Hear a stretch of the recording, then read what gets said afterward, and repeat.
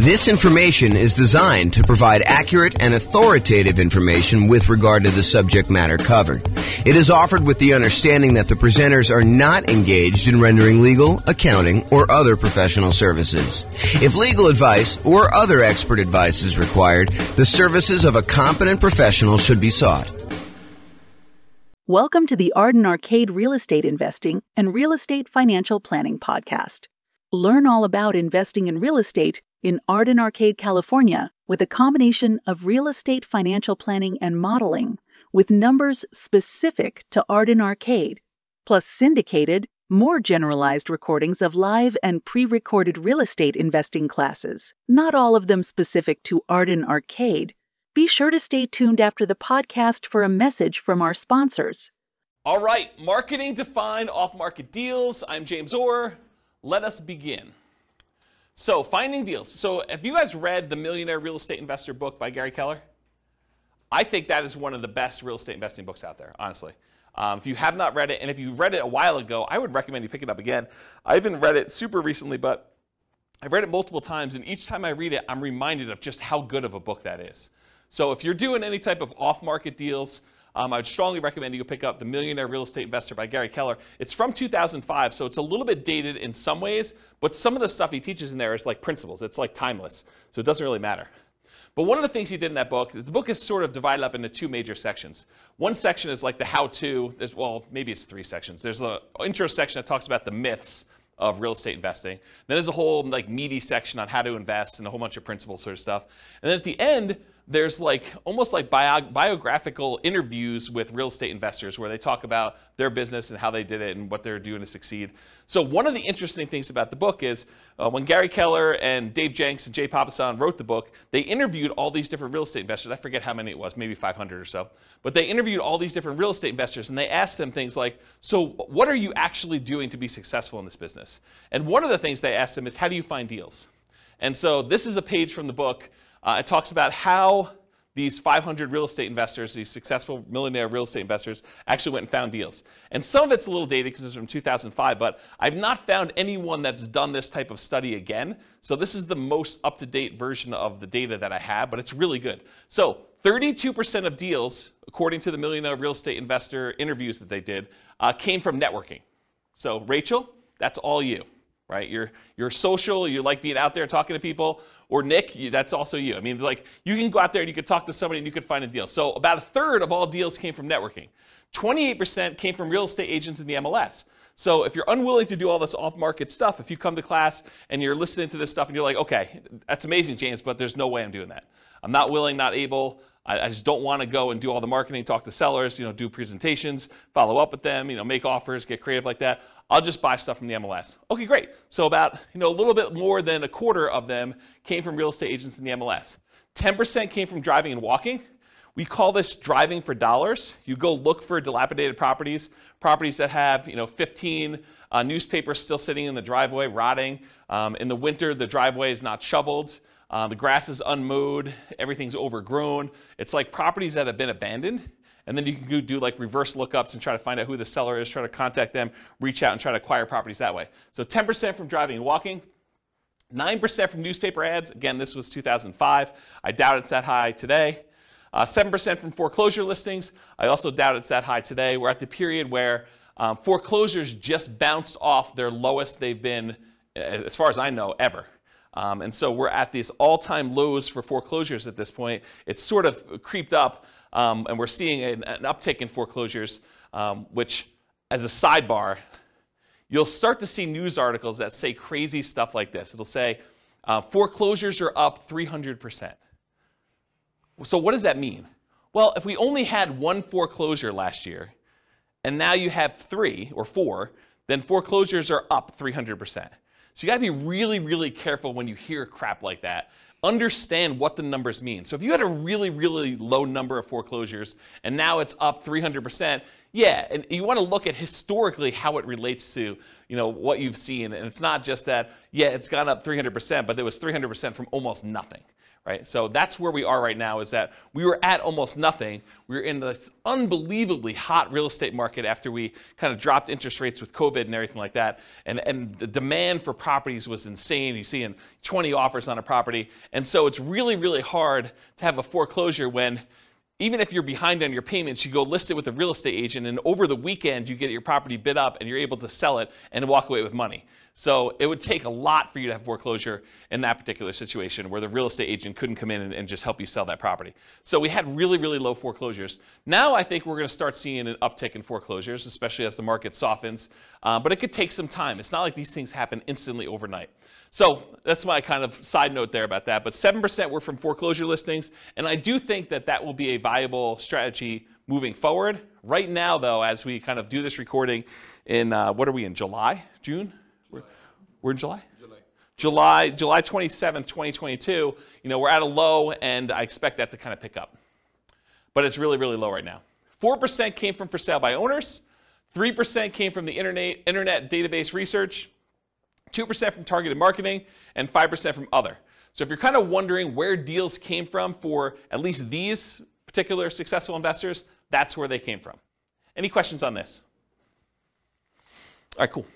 So why do we even care about doing marketing and finding motivated sellers? Because that's really what we're talking about. We're trying to find off-market deals, right? We're trying to find a seller who's motivated, who we can go in there and buy the property. But why do we care that they're motivated? I think for two reasons. I think finding creative transactions. If you go watch the creative transactions class we did, was that 2 weeks ago? It wasn't last week, right? But last week was partnerships. So I think 2 weeks ago we did creative transactions. So go watch that whole 2-hour class on the creative transaction strategy stuff. And then also fixer-upper properties, trying to find distressed properties where you could buy at a discount to add value in some form or another and fix them up. So those are the two reasons I think you probably want motivated sellers. You guys think of any others? That's pretty much it, right? Take a drink. So the creative transactions, just kind of for the record, owner financing, wrap financing, loan assumption, the rent-to-own, lease-to-own, lease option, lease purchase family, agreement for deed, bond for deed, contract for deed, installment land contract, and then buying properties subject to the existing financing. So those are all the creative strategies. Go watch the creative strategy class. I can't cover a 2-hour class within another 2-hour class, which is probably going to go the full 2 hours, is my guess. All right, so when I like to think about this real estate entrepreneurship model of going out there and finding deals and doing the business of being a real estate investor, marketing to find properties, doing all that stuff, I think of it as a whole process and system that we have. And so I've taught classes in the past. I'm not going to do it anytime soon, but this is my visual of the whole business model. There's everything from your kind of goals and affirmations and stuff to the daily marketing checklist, which where we are right now is this sellers process of doing marketing to find sellers, but there's also marketing to find buyers and renters and private lenders. All the different seller checklists, your callback, your research, making offers, following up, under contract, bought it, inactive, all the buyers checklist, the dream team checklist, the property management checklist, and the different steps in that, and then the business management checklist. So tonight we're really focused in on just this one small piece, and that is the daily marketing checklist and finding sellers. How do we go and find off-market deals, sellers specifically? So this is the daily marketing checklist, and we're just covering sellers tonight. That's all it's saying there. Okay, so doing marketing. When we do marketing, marketing really is broken down into two categories: one-step marketing and two-step marketing. One-step marketing is where you can actually make the sale in one step. You put out a flyer, you give someone everything that they need to know on the flyer in order to be able to make a decision to buy or not buy, and that's done in one step. Real estate transactions are a little bit more complicated, and so those tend to be done in what we call two-step marketing. You usually do marketing in order to get a seller to raise their hand and say, hey, I'm interested, I want more information, and then you follow up and you do like more salesmanship or more information or kind of different steps in the marketing process in order to give them everything else they need to then make a decision to do that. So specifically with motivated sellers, we're trying to get sellers to raise their hand and request more information. We're not trying to buy the house on the first ad. Okay, so realize that the intent of the ads for all the stuff we're going to talk about tonight is not that we're trying to buy the house with the first ad. You're trying to get them to raise their hand and ask questions and be interested enough so that you can then talk to them, give them the information they need, answer all the questions they have, and then help them buy, help them make a decision to either sell you their house or use something else. Make sense? All right. The right side of the desk. I was really fortunate. I had besides my father, who's also a real estate investor, I was really fortunate. I had a great mentor. He was a guy, lived in Houston, Texas, big home buyer down there. And he explained this concept to me. And the concept is being on the right side of the desk. Imagine for a minute you're like going to a bank. And you walk into the bank, you got your hat in your hand, you're like, hey, Mr. Banker, would you please be willing to loan me money? So he's sort of in the position of power. You're going there, and you're almost like begging them, to kind of loan you money. Do I qualify? Can you please help me? What do I need to do in order for you to loan me money? So as real estate entrepreneurs, real estate investors, what we really want to do is we want to be in the position where we're on the other side of the desk. We're on the right side of the desk where the seller comes to you and they say, so tell me how your program works. How can you buy my house? You don't want to be chasing a seller and trying to buy their house from them. You want them coming to you and saying, how does your program work? What can you do to help me? Here's my situation. Is this something that you can do to kind of solve my problems? So I prefer to have motivated sellers calling me saying, here's my situation. What can you do to help me? Versus chasing sellers and then trying to ask them, what's your situation so I can see if I can help? And I talked about the banker example. Here's one of the reasons why you want to do this, though. Imagine for a minute you're as friendly as Rachel and you want to go call for sale by owners. You want to go, for some torturous reason, you want to go onto Craigslist and everyone who advertises their property for sale, you want to get on the phone and call them up and try to have a conversation with that particular for sale by owner.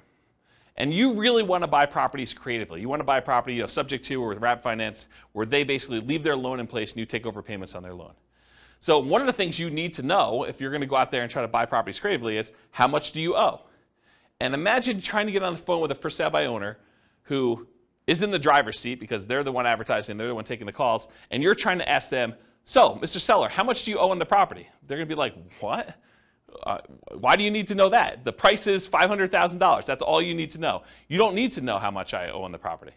That's the problem with doing this sort of like chasing sellers. Now, if a seller calls you, very different situation. I think you're much more likely to get a compliance from a seller to be able to tell you how much they own a property if you ask them if they're calling you versus you directly try to chase them and call them. Now, that's not to say that all sellers that call you on your marketing are going to automatically volunteer that information. And honestly, with as much information technology and how much information is available in a lot of markets, you're going to be able to find this out by looking it up on the internet. However, I think if you're trying to make deals like this, you're much more likely to get compliance and to be in the right position of authority by having them call you for marketing. Does that make sense, everybody? Okay. All right, so a little story time. So this was probably 2008, 2009. 2009, I'd hired a full-time assistant to help out with marketing in order to buy properties. And one of the things we were experimenting with, and it worked out really well, is we would put marketing out there, and when they called in from the marketing, we had them go to a live answering service. And so they can call 24 hours a day. The answering service was staffed. It was like one of those, like, if you're a medical doctor or something like that, and you want like an after-hours call center where they're willing to take messages, and it's that sort of like answering service thing.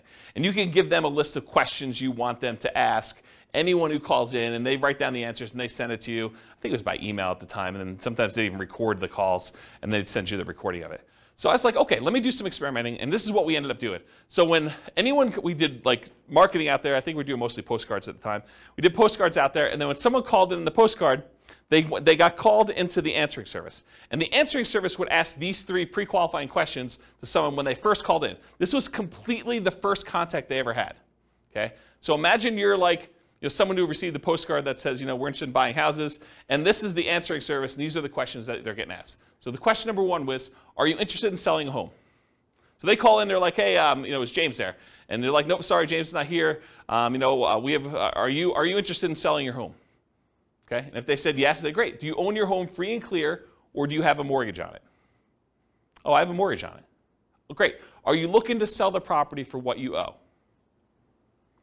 So within 3 questions of calling the answering service, we had basically made an offer to the seller calling in to see if they wanted to sell their property for what they owed. And if you're trying to buy properties creatively, subject to taking over existing debt, or if you just want to know like what they're willing to accept, if there's some motivation there, a seller who's willing to sell their property for what they owe is, in my opinion, a sign of motivation. And so this was a way to pre-screen sellers to sort them by motivation. Not to say that the ones that answered differently wouldn't also be deals, but these are potentially greater quality leads. Does that make sense, everybody? So this was a really quick way to do that. And I think if I were going to do a lot of marketing again, this might be one of the ways I'd set it up. Okay, so let's talk a little bit about some philosophy. So as a backtrack, before I talk about philosophy, this class is set up in the format of a lot of pre-information about marketing, strategy, philosophy, how things work. And then toward the end, there are lots of examples of marketing pieces. I'll show you a whole bunch of different postcards so you can get a feel of actually what people are sending. I'll give you some examples of door-to-door flyers type stuff, Post-it notes. I think I have some bandit sign examples in here. So you'll get a feel of some different marketing stuff in here. But first, before we get there, I'm going to set up a whole bunch of baseline stuff that I think you would benefit from knowing before we get to the examples. Okay, so this I'll outwork you mentality. Here's a quote here. It says, "Demand more from yourself than anyone else could ever expect." I think it's one of the basketball players. Anyone know what the basketball player was that said that? I should probably go look it up. But it was one of the basketball players. I think that he basically said, I'll demand more from yourself than anyone else could ever expect. And I think if you're going to be in this business, that's what you want. You want that massive amount of hustle where you're willing to do what it takes in order to get motivated sellers calling, doing all the stuff you need to do, returning phone calls, going out there doing your seller appointments. But I think that's an important mentality to have. I think you should develop multiple streams of motivated sellers. Don't just pick the cheapest one. Because I think what happens, and this has happened to me in multiple businesses, because I didn't learn the lesson the first time or the second time, but you don't want to go and just do one type of marketing and rely on that one type of marketing in order to bring you deals. I think you want to have a set of different strategies that all bring you deals. That way, if one of the marketing systems dries up and goes away or becomes illegal or just doesn't work anymore, is not as effective, is not cost effective anymore, then you have these other 2 or 3 to kind of rely on in order to do stuff.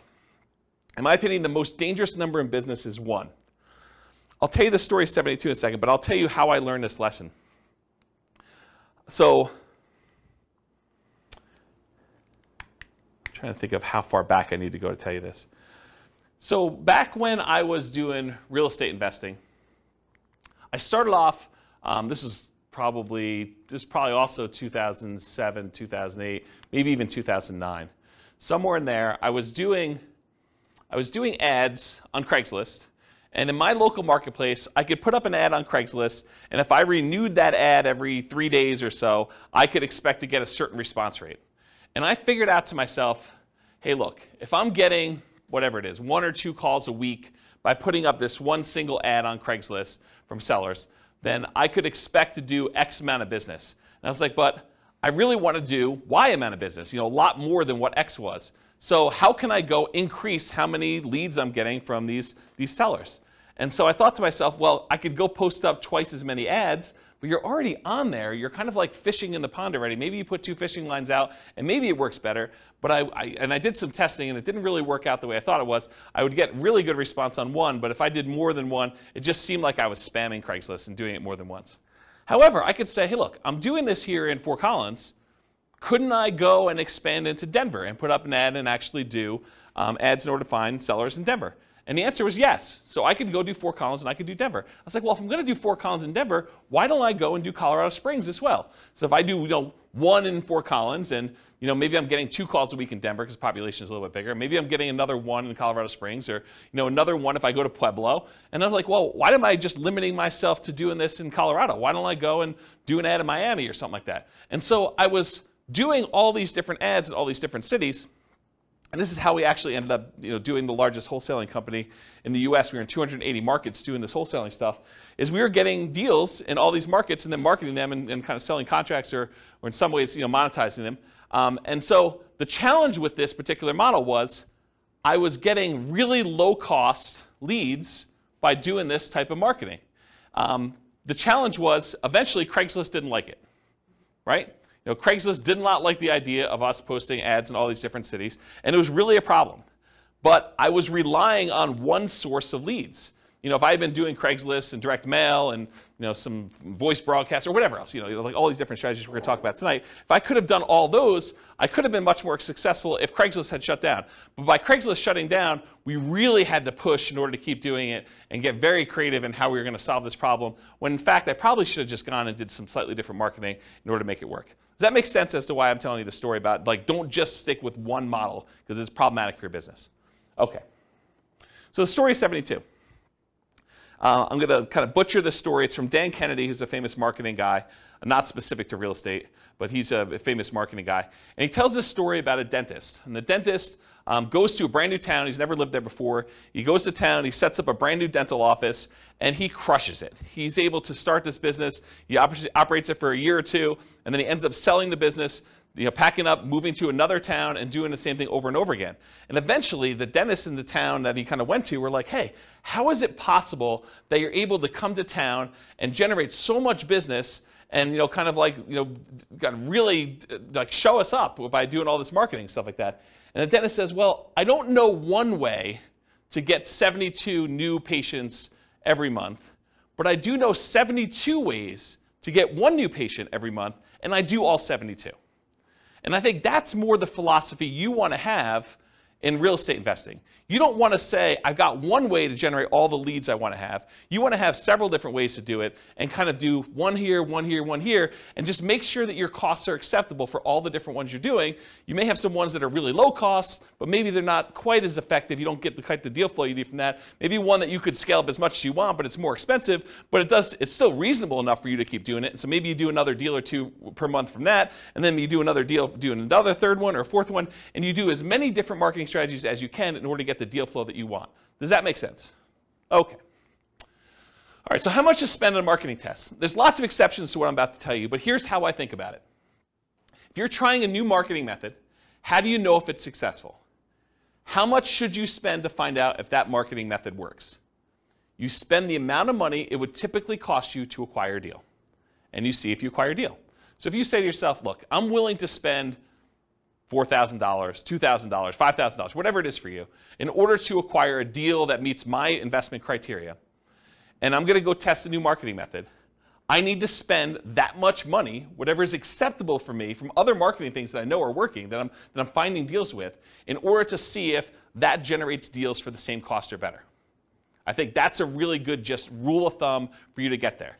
So if it costs you $5,000 to do it, and now you're going to do a sponsorship ad on the newspaper, the newsletter thing for, a certain neighborhood or something like that, and it costs them, $500 a month in order to do this thing on the monthly newsletter, well, then realize you got to do it for 10 months to see if it's effective. You can't do it for 1 month and say, this didn't work.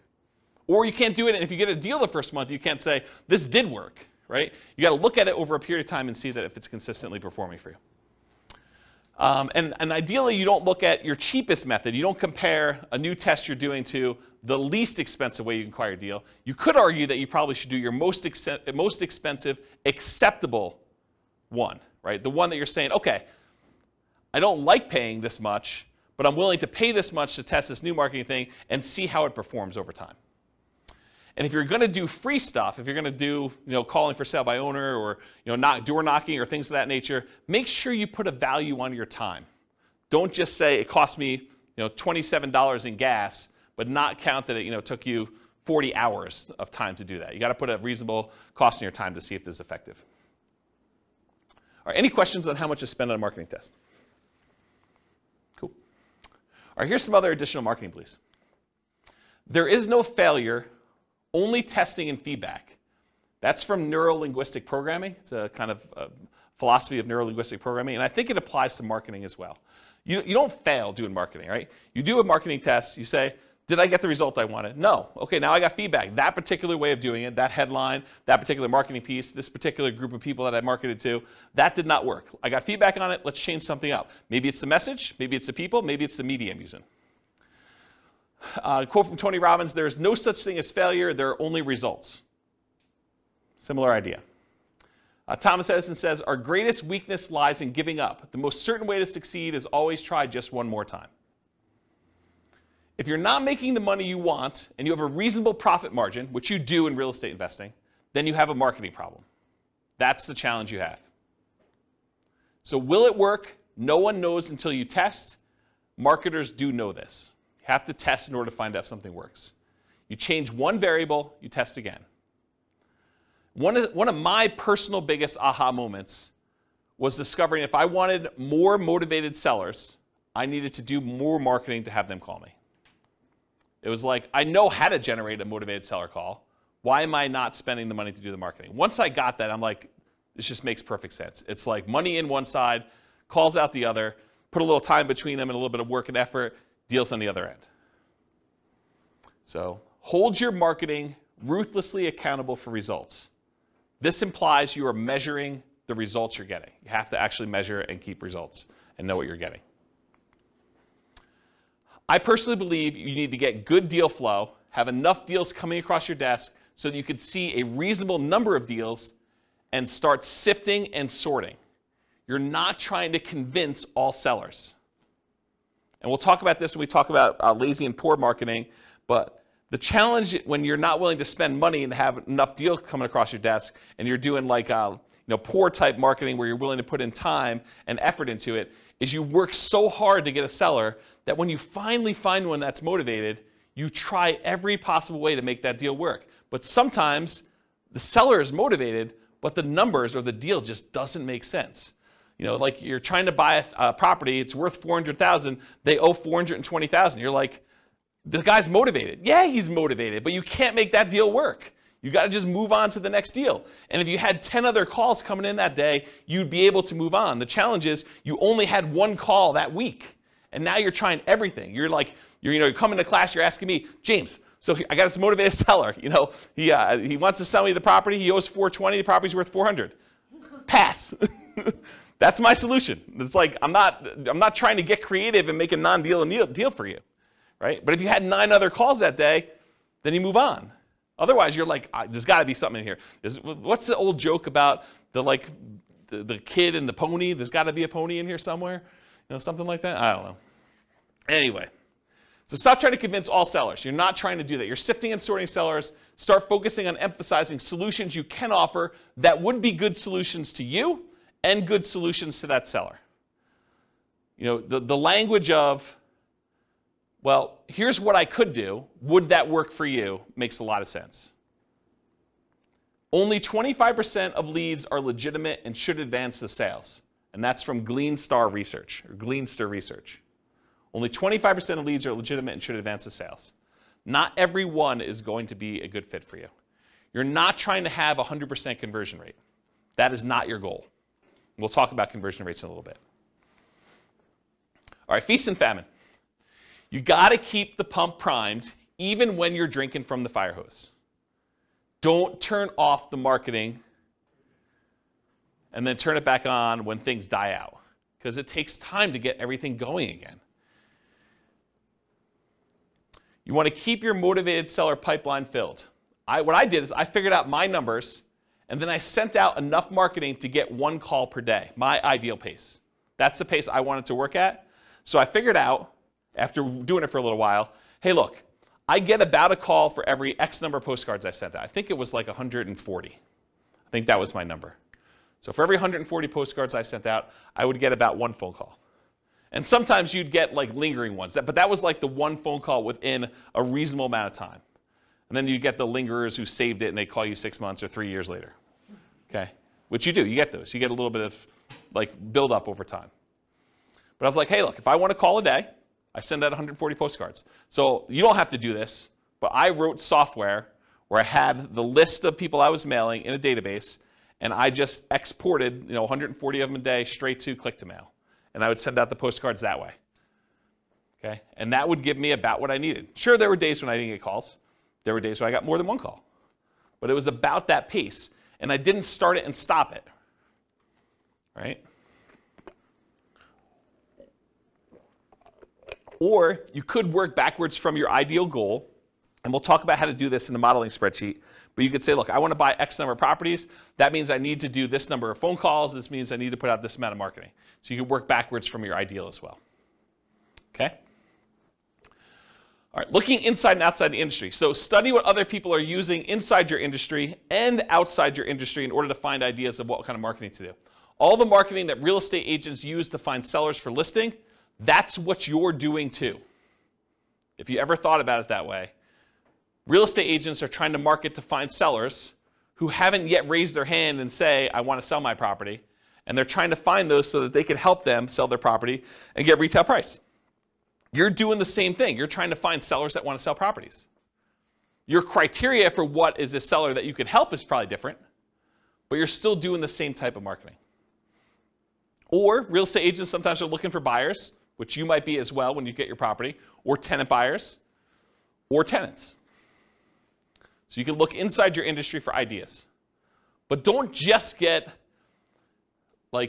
laser focus on everything inside the industry. You can also look at what's happening outside the industry, what's working that other people are not doing, and bring it into your own business. So there were not a lot of real estate agents when I started doing these real estate investor classes that were teaching investor classes in order to generate clients in their brokerage. But there were financial planners who were. Financial planners were doing, a little lunch and learn or dinner thing where they'd come in, they teach a class on how to optimize Social Security, and they would use that to generate clients. Why weren't real estate agents using that? I don't know. I just started doing it. Same idea for your stuff. Look outside your industry for people that are doing something else, and then see what you want to adopt for your business. Okay? All right, so I know I could. I don't know if I will, but I could do a whole class on this particular spreadsheet. And the last time I taught a class on this particular spreadsheet was in 2016.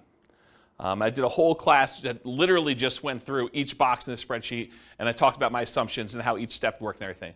What this spreadsheet is, it's a way for you to model how much work you need to do at each step in the process in order to do deals as a real estate investor. So each block is a discrete step, and each block tells how much time you spent there, how much money you spent there, how much money you made there, and it kind of walks you through what happened in this block, and then each block between the blocks tells you what your conversion rate is. So for example, this first block is sending out postcards. If I send out 10,000 postcards and I get a conversion rate of 0.4%, so 0.4% of the postcards that get sent out become a call into me. So now it tells me how many calls I have here, how much time I spent on that call, how much money I spent on that call, because I send out a little credibility package to each person that calls in. Then I know how many calls I get that convert to a presentation where I go meet with a seller, and I can see the conversion rate from that. And then of the presentations I do to sellers, how much it costs me, how much time I spent doing all that, how much it costs, what the conversion rate is to sellers that go under contract. And then of the ones that go under contract, how many of them did I actually close on and buy? And then of the ones that I close on and buy, how many tenant buyer or tenant calls do I take? And then how many tenants do I meet at the property? And then how many applications and negotiating of leases do I do? How many signed leases do I do in managing the property? How many closings do I have for them when they finally buy the property? And then what the sale to the tenant buyer looks like at the end, and how much money was made and how much time was made. And then at the end, I sum up all of the time it took for every one of these steps, and how much money was spent in each one of these steps, and then how much money was made from all of these steps. And I could tell you what my dollar per hour was, and what my conversion rate was, and how many houses I sold. So now I can go back in here, once I know all my conversions and I got my costs and times and everything, I can come in here and say, okay, instead of sending 10,000 postcards, what if I sent 5,000? And it trickles all the way through and tells me, okay, now you're going to get this many calls and this many tenant buyers and so on. And then it'll tell you here at the end, you're going to do one deal and it's going to be this amount of money, or 2 deals, or whatever it is for you. And you get to look at all. Then I added a whole bunch of additional things, because every once in a while you'll do a seller presentation and you're not going to buy it yourself, you're going to wholesale it. Or you're going to list it if you're a real estate agent, because you're going to do that too. Or you're going to do something else from the tenant buyers that call in. You're going to help them buy a house if you have a real estate license. Or you're going to help them buy a wholesale deal, like wholesale retail. And so you can look at things that happen in parallel. So of the marketing that goes in, sometimes those get split off and you're doing additional things. You get a certain number of wholesale deals or listed properties, or other tenants that you're going to help buy a property, tenants that you call in originally and you can help them buy a property, and you can look at all the dollars, and then you can sum up the whole thing and find out, for this amount of spend on my marketing, how much should I make total from all of these different things, and how much time did I spend, and what's my dollar per hour? And then you can see which ones are most profitable, which ones are least profitable, and so on. So if you know, I want to do one deal here, and all these are other 0, right? You can say, I'm not doing any of these ones, but I want to do one deal here, you can toggle all of the numbers on the front end to find out how much you do need to spend to do that deal in whatever time period you're doing. Does that make sense? So that's the short version of the 2-hour class I teach on that particular thing. And you can download this spreadsheet. I'll put a link to it in the show notes. Okay. Any questions on this? Is that helpful, though, the idea? Wamsi, yes. So my question is, so this is just for one marketing strategy when you like post postcards, right? So this can be like duplicated to multiple strategies, right? Yes, Wamsi. So the question was, in the one that I'm showing on the board, it is for one marketing strategy, postcards. You could do postcards and add another box for door-to-door flyers or for doing pay-per-click ads or doing search engine optimization. But you need to figure out what the equivalent time and money spent is and like all that is. And then you could have them all go up and add into this field initial calls. Or you could do a different one because if your conversions are different for different types of lead sources, you may want to have certain parallel steps, and then eventually they all merge together into something and kind of expand out. So yes, you could do it that way. For this one, I simplified it. It's only doing postcards. Got it. Yep, good question. Any other questions? Cool. Is this helpful? Crazy stuff? Yeah. Okay, target profit. So it can vary depending on your market, but in general, I'm going to pull out a number and say $25,000 per deal, or 10% of purchase price to adjust for higher, lower price houses. Now you could decide, hey, my profit margin is $50K and my houses are really cheap, or you could say, hey, look, in my market, it's really, really hard to get a deal, period. I'd be happy with $15,000 or $10,000 or whatever. And then you could also say, look, I want $20,000 base plus $10,000, $15,000, $20,000 for each year that I hold the deal. Because you may decide, hey, look, I want to make $20,000 up front when I buy this, but in addition to that, if I'm going to hold this property for 2 or 3 or 4 years with a tenant buyer in there, I want to make extra profit per year. And you figure out what your numbers are for you making sense, and then you do that for that. And then I think, again, this varies a lot, especially with inflation type marketing you're doing, but to spend $2,500 in marketing to net $25,000 seems like a reasonable ratio to me. Okay? That's a 10-to-1 profit to marketing ratio. For every $2,500 you spend, plus some labor, because there's definitely time involved, as I talked about in the last spreadsheet, plus some labor. So for every $2,500 you spend, you make $25,000 on the deal on the back end. For every $100 you spend in marketing, make $1,000 is another way to think about it. In a more normal market, maybe your numbers go up to 20-to-1. So $2,000 for every $100 you spend. And in really, really hot markets, it might be worse than that, right? You may have to spend more money in order to get a deal and still only make the $25,000. Okay? Any questions? All right, so goal. So if you want to do 20 leads a month, budget about $2,500 a month or whatever your marketing dictates that you do. You buy one house per month.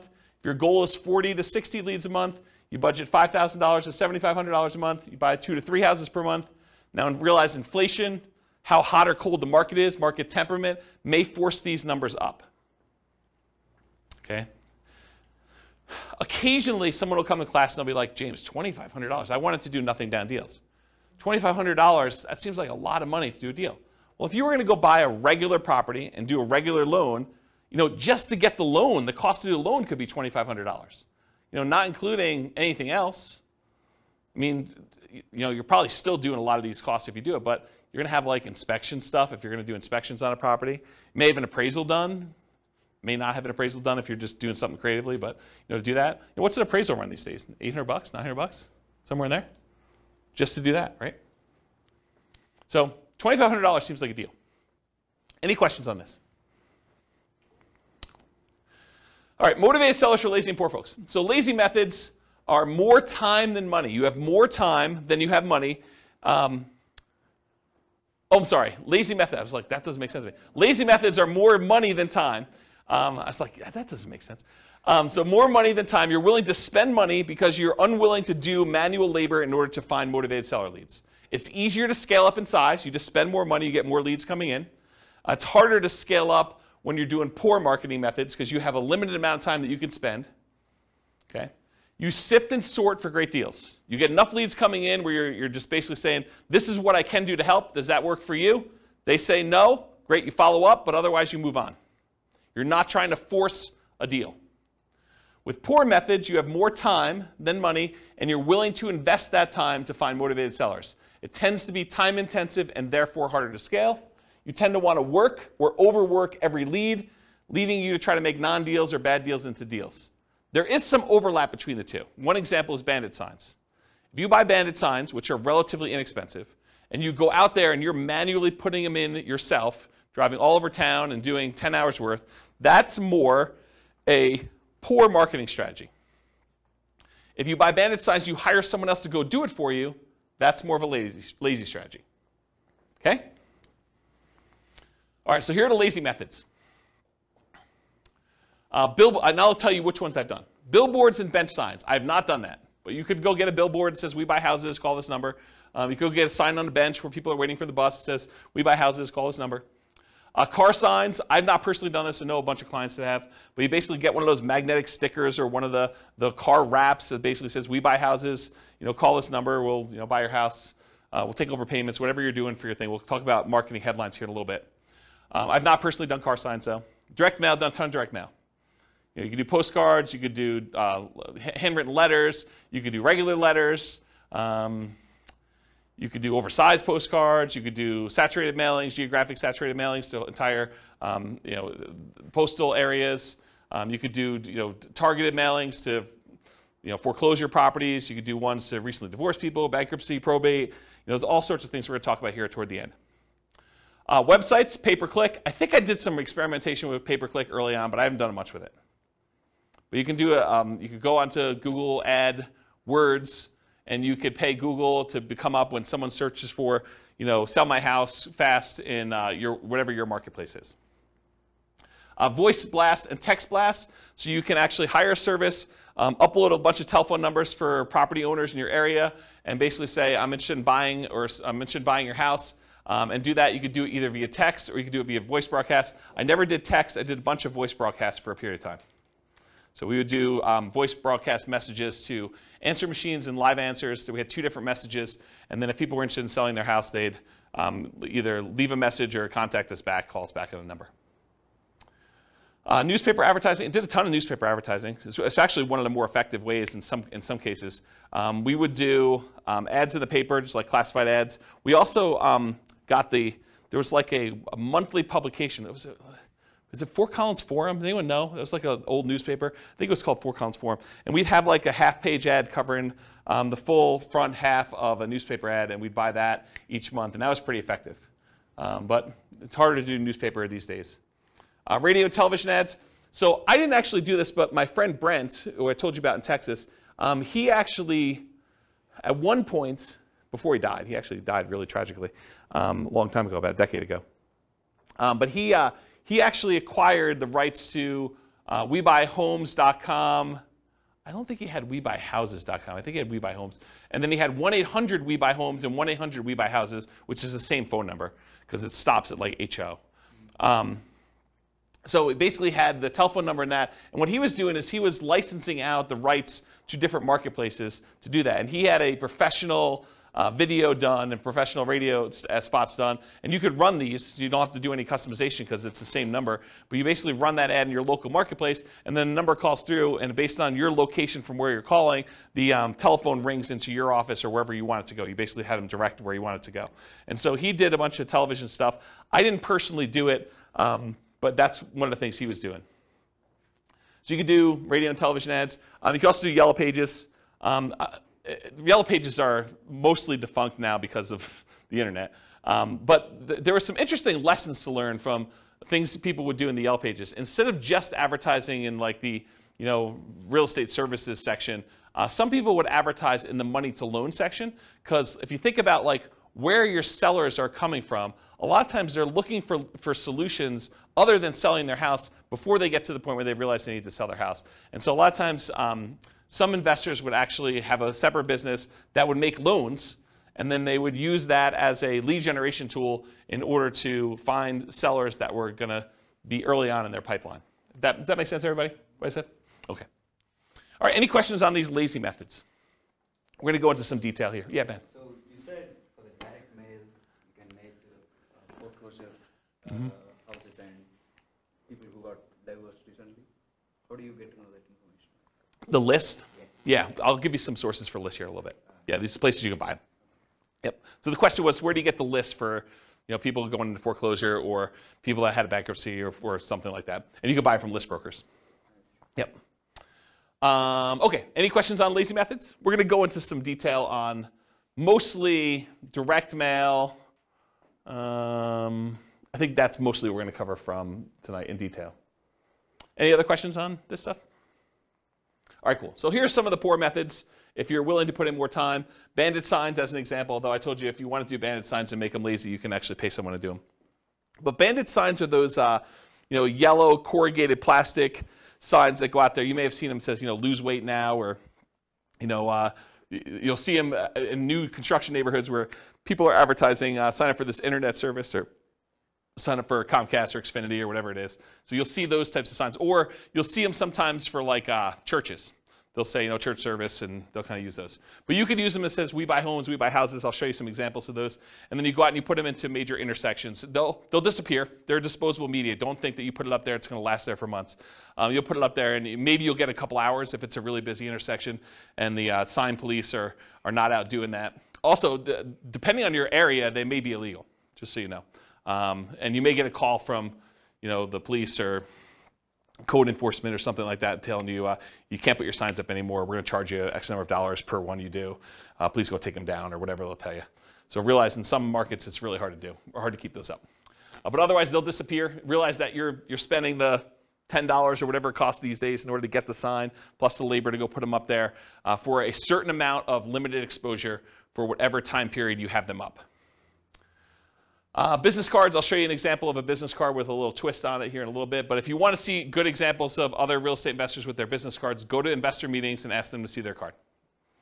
Go talk to other investors and ask them if you can have a copy of their card and see what they're using. And there's lots of variations to these. There's some gimmicky ones.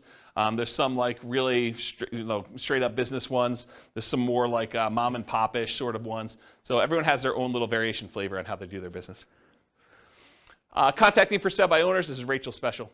She's going to call the for sale by owners because she's really social. So she's going to go call for sale by owners. You can go on a Craigslist or any other place they're marketing it and just make phone calls, reach out to them, ask them if they're interested in selling their property. If you're interested in this strategy, there's a decent book. Wendy Patton put out a book. This is probably a 15-year-old book at this point. But her book is called How to Do Lease Options and Subject to Deals. And she talks about a strategy of calling for sale by owners and trying to get them to lease option the property to her or buy the property subject to. And in the softer market, I think it would work great. Not something I'm willing to do. I'm an introvert, in case you can't tell. So contacting for sale by owners, that's one of the things you could do. Door knocking. Someone laughing that I'm an introvert? You can go door knocking. So you can go door to door and actually try to buy houses that way. Anything interested in there? Door to door flyers. We'll talk about some examples of those. I'll tell you a story about this. So my father was a real estate agent, and he was the #1 agent in his office using this strategy, using flyers. And so here was his little niche. I'll kind of tell you his little secret sauce of how he kind of became #1 agent in his office. And I think this does apply in some ways to real estate investors, although not the buy side. Here's what he would do. So back when he was a real estate agent, the HUD and VA foreclosure list would come out every, I think it was Tuesday. I don't remember exactly the day now. But I think it was like Tuesday morning. And so what he would do is he would get up at like 4 o'clock in the morning and go down to like a really open, like early coffee shop and get a copy of the latest newspaper with the latest HUD and VA list of properties that were coming out. And as a real estate agent, anyone could market the government's HUD foreclosure and VA foreclosure list. So you can go, any real estate agent with a license could go and market these. So what he would do is at 4 in the morning, with his coffee and his paper in hand, so he would drive around to the new list. Maybe there were 10 properties or 20 properties on there, I don't know, depending on the week. So you'd go look at the properties, so you'd like, oh, this one looks interesting, and this one looks interesting, this one looks interesting. And he'd pick, half a dozen properties or a dozen properties, and then he'd go back to our home office, and he had a copy machine there. And he would he'd hand write out a flyer. He had a flyer template, had like 2 little bald eagle, like U.S. official looking, symbol looking things in the corner and said, HUD foreclosure, VA foreclosure, if you're interested in buying this property in your neighborhood at, and have fill in the blanks, 1, 2, 3, 4 Main Street, it requires X dollars down, and with X dollars down, your payment would be X per month with, your whatever this interest rate assumption was and all this other stuff. So he basically had this like little 1-page flyer. And he'd print up 150, 250 flyers, whatever it was, that would kind of saturate the area around that particular property. And then as a teenager, I would go deliver flyers all day. And so I'd go out and walk the 200 nearest houses to that particular property with that particular flyer. And on the back, he had all 6 or 7 different properties with just a summary of them in case you're interested in any other ones. And he would just put out 200 flyers or so per property, 10 properties or so a week, somewhere around there. And he'd sell a bunch of them, a couple a week, where he was just out there doing that. And so if you want to do flyers can be really effective for finding, in this case, buyers, but it could also be effective for buying sellers as well. We've done some flyer type stuff. Mostly door hangers and sticky notes is what I've tested. I haven't done as much flyering for that stuff. And by the way, I've not done door knocking, personally. Okay, so we'll talk about some sticky note stuff. Driving for dollars, we talked about that, going around trying to find abandoned properties, dilapidated properties. Flyers and free flyers. So the flyer method we've kind of talked about, but the free flyer method I think is interesting enough. So for somebody who doesn't have a lot of money, you can go find 3 other businesses that are non-competing with you, the pizza guy, the car wash guy, the homeowner's insurance guy, whatever it is, and you could get them to each be willing to pay 1/3 of the cost to deliver 500 flyers to a particular neighborhood. And it's 1/3 because you're going to have 4 ads on that page, them 3 and you, but you're not paying. You're kind of riding free by coordinating this all with the 3 different businesses and having the printing done and having them delivered and all that stuff. So you charge them 1/3 of the cost to have all the printing done, all the delivery done, and you're kind of taking 1/4 of the flyer space in exchange for you organizing it. So you can have an unlimited flyer budget if you really wanted to, if you're willing to put in the effort and do manual labor to do that. Okay? Networking, we'll talk about an elevator speech here in a minute, but Rachel loves to get out there and talk to people, as does Nick, and he can go and find deals that way. Real estate agents, that's another way to find deals that doesn't require a lot of money. Posting ads, if you're going to go willing to go on like these websites like Craigslist or places like that, you can put some ads up there. Promotional clothing, the We Buy Houses t-shirts and We Buy Houses, sponsoring the baseball team and stuff like that. You can also find real estate wholesalers and bird dogs who are willing to go out there and find deals, and then they'll sell them to you for a fee. So realize you can go do that. And then websites, you can do search engine optimization so that your website comes up for people searching for Semi Home Fast or We Buy Houses in whatever market you are, so that your website comes up for that. Or you can do content marketing, write articles that are solving the problems of the sellers that are trying to solve their problem. I can't afford my payments anymore. What can I do? How can I borrow money to stay in my home? And you write solutions to those problems. And if that solution doesn't work for them, they may want to have you out there to buy their house by having a little ad on there. Or doing social media. Okay. Any questions on poor methods? Have you seen any numbers on anything social media related on conversion rates and how well it's done next to some of the other? No, I haven't seen actual numbers on the conversion rates for social media. My guess is that they're really low because I know the stuff for real estate agents. I mean, in general, if it doesn't take much time and effort to do, it's usually not that effective, right? So that's been my experience. All right, any other questions? Cool. 3 M's marketing. So whenever you think about marketing, there's really 3 M's to do this. This is Dan Kennedy stuff. The market, who are you marketing to? The message, what are you saying to them? And media, how are you getting your message to your market? So we're going to look at each one of these in detail. So the market, who is your ideal market? If you're wanting to get owner financing, you got to be marketing to properties that don't have mortgages, something that's free and clear. About 1/3 of the entire real estate market is owned free and clear. They do not have a loan in their property at all, and that's according to the U.S. Census data. If you want to go buy a property from somebody who may not be in touch with what's happening in your marketplace or may have inherited a property, you can focus on out-of-the-area owners or absentee owners. You can go look up a list of property owners where the tax bill is being sent to an address other than the property address. And there's variations on this absentee owner list. There's ones where the owner's address is just another address inside the city, or the owner's address is in another town, sort of somewhat local, or the owner's address is in another county or another state or out of the country. So you could pick whatever list you want to focus on in order to find sellers that are whatever distance from the property that you want. Let's see here. Distressed sellers, so find lists of people that are in foreclosure or pre-foreclosure, or that recently got a divorce or job transfer or had some other type of loss, like a fire in the property or something like that. So some other thing that is distressing the seller, and you can find some of those lists. Some of them are harder to find. Job transfer is probably really hard to find. A lot of the other ones you can probably find pretty easily. House characteristics, maybe you only want to buy duplexes or triplexes or fourplexes. You can kind of narrow your list down and market only to those things. You only want to buy 4-bedroom properties or properties that have at least 2 bathrooms or properties that have oversized garages or properties that are horse properties or properties that you can bulldoze the property down and do some type of development on it, or you could do things based on lot size. You don't want to have too big of a lot, or maybe you really do want to have big lots. Whatever it is that you want to do in order to do characteristics of the property, you can kind of market to that particular list. And then anything other than that, bankruptcy, divorce, whether that people who recently got married, probate, or assisted living, you can kind of focus in on whatever niche you're trying to serve. Any questions on market? All right, this picture is from the Millionaire Real Estate Investor book by Gary Keller. And in this, he basically determined which part of the real estate market was ideal for real estate investors. And so there's 4 different characteristics he's measuring here. How well they cash flow, how much hassle they have, how much appreciation they typically have, and how liquid they are, how easy are they to get in and out of. And he talks about low-end properties, average properties, and high-end properties. And then he shows you, on a scale of cash flow, whether it's low or high or medium, hassle, low, high or medium, appreciation, low, high or medium, and liquidity, low, high, medium. So for example, liquidity, low-end properties have low liquidity. Okay? Then it goes up, and for the average property, they have relatively high liquidity. It's easy to buy and sell them. And then as they get more expensive, they also have low liquidity.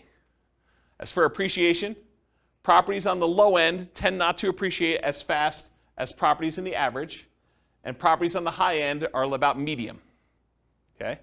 For hassle, low-end properties tend to have the highest hassle, average properties tend to have the lowest hassle, and high-end properties tend to have high hassle as well. And then low-end properties tend to have the best cash flow, average properties tend to have intermediate or medium cash flow, and the high-end properties tend to have a little bit lower than medium, but not quite all the way to the low cash flow.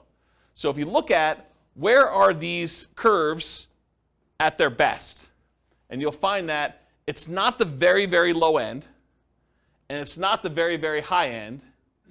The great deals tend to be at like the quartile, about the 25th percentile of the marketplace, and good deals tend to be in this kind of like median section around the 50th percentile. So have you ever heard me in another class say, we typically like to invest in the second quartile. You don't want to be buying the cheapest stuff. Although, as I say this, there are niches where you could decide, hey, listen, my specialty is low-end properties, or my specialty is luxury properties. And you can make that work. But in general, the kind of sweet spot is that second quartile. Not the cheapest stuff, and usually below the median. Okay, so that's generally where it is. Now, does it have to, if you say, I don't buy, median's 500,000, I'm not buying 505. No, you can go a little bit above it, but you don't want to be crazy. Okay, any questions on this? Being in the middle of the market. Cool. All right, so here's some example motivated seller marketing headlines. You could do stuff like, we buy houses, or we buy houses cash, or we buy homes, or we buy homes cash, or cash for your house, cash for houses. Sell now for cash, cash now for your house. Sell your house in 9 days. Here's one I like. How to sell your house as is for a fair price on the date of your choice. Or how to sell your house for full price on the date of your choice. How to sell your house as is for a fair price in 9 days. Discover how to sell your house quickly. Sold in 9 days. We buy houses, we take over payments. Stop foreclosure, avoid foreclosure, facing foreclosure. We buy houses any condition or situation. We buy houses any price or location. So those are some different examples of motivated seller marketing headlines that you could possibly use. Nick? What's the 9 days? Why 9? Specific number, and you can do it. Something that you can perform on. If someone is really distressed and they're like, look, I need a quick solution, someone that could buy their house in 9 days is attractive. Yeah. I just wondered why 9? What specific number? Yep. At least amount of days. No, I mean, you probably could close faster than that. You can do 8 days. You can do 11 days. You know, whatever you want to do. Yeah. Should be believable. Any questions on headlines? All right, so here's an example, probably one of our first examples of actual marketing. Alternative headlines, often used on media like sticky notes or some postcards. Notice, warning, or attention homeowner. So this is a sticky note. I licensed the ability to use this from a guy named Richard Roop. He does a bunch of marketing stuff for real estate investors. And so this is the example that Richard Roop uses. We've done these and they've worked really well. In fact, I have a funny story. So on this thing here, when you print them out, this shows up in blue. It's like Richard's initials and number 37. And we don't change it. It's always 37, no matter what it is and who it is. So I get this really nasty phone call from a seller who's like, if you ever put this sticky note on my door again, number 37, you know, so she's all mad and worked up, and you can hear her crumpling it up in the background and throwing it away. So she's just really worked up. There's only like 3 or 4 really angry people in the world. They just move around a lot, so you'll run into them. But there's only like 3 or 4 of them. But anyway, you put these on the door, and you'll get calls. You'll get some nasty calls, but you'll also get some good calls on it. And so the postcard basically says, you know, attention homeowner, company's now looking to purchase several houses in your neighborhood. Are you looking to sell soon? Blah, blah, blah, blah, blah. You know, call our 24-hour recorded message line. Remember, we're doing 2-step marketing. This is not enough to sell a property, right? Not enough to get them to convince you to sell them your property. So 24-hour recorded message gives them more information. Or go to our website and get more detail on that. Submit your property information. And then if you're not looking to sell, keep this one or send it on to a friend, sort of thing. Okay? Any questions on like the sticky notes example and some headlines for that? Make sense? Okay, cool. So you want your message to match with the market you're doing. Make sure that your message matches the market you're trying to reach. We buy houses, we take over payments. If you're kind of marketing to free and clear properties that don't have a mortgage on them, does we take over payments make a lot of sense? No, not really at all. What if you're trying to buy luxury properties, like, you know, $1 million homes? Does we buy properties cash, any condition, make a lot of sense? Maybe not. There's probably some disconnect there. Maybe you'll catch 1 or 2, but I don't think that's the message you'd primarily want to target. You know, it's sort of like fishing, right? If you're fishing and you throw a certain type of bait in the water, is it possible you could catch a shark with a worm? Maybe. You know, you're probably not catching sharks with worms, but it's possible you could. You're much more likely to catch a shark if you use the bait that sharks like, or you're much likely to catch the other fish using the bait that fish likes. So cash for houses. Cash for houses tends to work and resonate better with lower priced homes. And then watch any foreclosure messages to make sure that you're targeting the right list for that too. Any questions on that? Multiple contacts. So you can double your transactions if you follow up. If you just do like this one hit and you don't follow up with anyone who calls you or does anything like that, expect your closing ratio to be much lower. But if you talk to someone on the phone, even if the solution is not good for them at that time, but you follow up with them over time, they've already expressed some level of interest, and a lot of times their situation changes. You can almost double your transactions, or in some cases more than double your transactions, if you actually follow up with people. Or you can half your marketing budget to do the same number of deals. Another way of saying that. So repeat hits and repeat marketing, repeat mail to your mailing list, repost banded signs, renew ads. Part of the credibility you build up is when they see your ad all the time, right? If you only ran the ad once and someone is considering using you, but they go back to that newspaper or they go back to that source wherever they saw your ad and they don't see your ad anymore, they think that, yeah, I'm glad I didn't deal with that guy. He's out of business already. Okay? Meaning top of mind? Yeah, top of mind. Yep, that's another way of saying it. Yep. But there's also a credibility factor too, right? Like if you just disappear, they don't know if you're still around. Offer made follow-up. Does everyone accept your offer? For every offer you make, does everyone accept it? Absolutely not. Nope. So send a thank you note immediately. Put the seller on an automated mailing list for more frequent follow-up. I recommend monthly. This will double your closing percentage. So if you were closing 1 out of 20 before, with proper automated monthly follow-up, you'll close 1 out of 10. Credibility packet and testimonials include a benefit-laden information about how you help sellers, plus testimonials. Often you'll mail this out as soon as the motivated seller calls and we have their mailing address. and then bring a copy with you when you meet the seller for the first time, and give them a copy even if you sent them one in the mail, and say, here's some propaganda about me in case you haven't seen it. I'll put a link in the show notes to my credibility packet so you can see it. And if you don't have testimonials, if you're just getting started, get regular testimonials from your pastor or some people that you've helped out in another business, or anything people can say nice things about you. The better, more specific to real estate is, the better. But if you don't have it, work with what you have. Any questions on credibility packet testimonials? Cool. Commit to improve your response rate in all your marketing. So each marketing campaign that you do is a horse race. You always want to be testing one variable with two options to find out which one's going to win. It requires you to measure your results so that you can improve them. Focus first on testing headlines to get the maximum response. So headlines are the easiest thing to test. It's often the biggest impact. And as you do more testing, be careful of improving response while sacrificing quality, conversion on the back end. For example, you could boost response by saying full price instead of fair price, but it might be at the expense of getting acceptable deals to you. So you can get more calls, but maybe you're not converting as many because you changed your wording. Does that make sense? Okay. More ways to respond tends to increase response. And then other things to test beyond copy might include 800 numbers versus a local number, your website, your email, or your fax. Although faxes are kind of going out of the way, people still use them, especially older people. Any questions on this? Cool. Ratios. So there's 3 different books that I'm aware of that have actually cited how many deals you need to look at, how many offers you need to make to get a certain number of deals done. These are the 3 books. Real Estate Riches by Dr. Dolph DeRoos. It's part of the Rich Dad Real Estate Investor series, Robert Kiyosaki's guy. But the actual author is Dr. Dolph DeRoos. And he talks about the 100-10-3-1 rule. You have to look at 100 properties, you make offers on 10, you get 3 accepted, you close 1 deal. Carlton Sheets, who's been off the air for a while now, his no down payment course talked about the 50-1 rule. So you have to look at 50 properties, talk to 50 sellers in order to get 1 deal.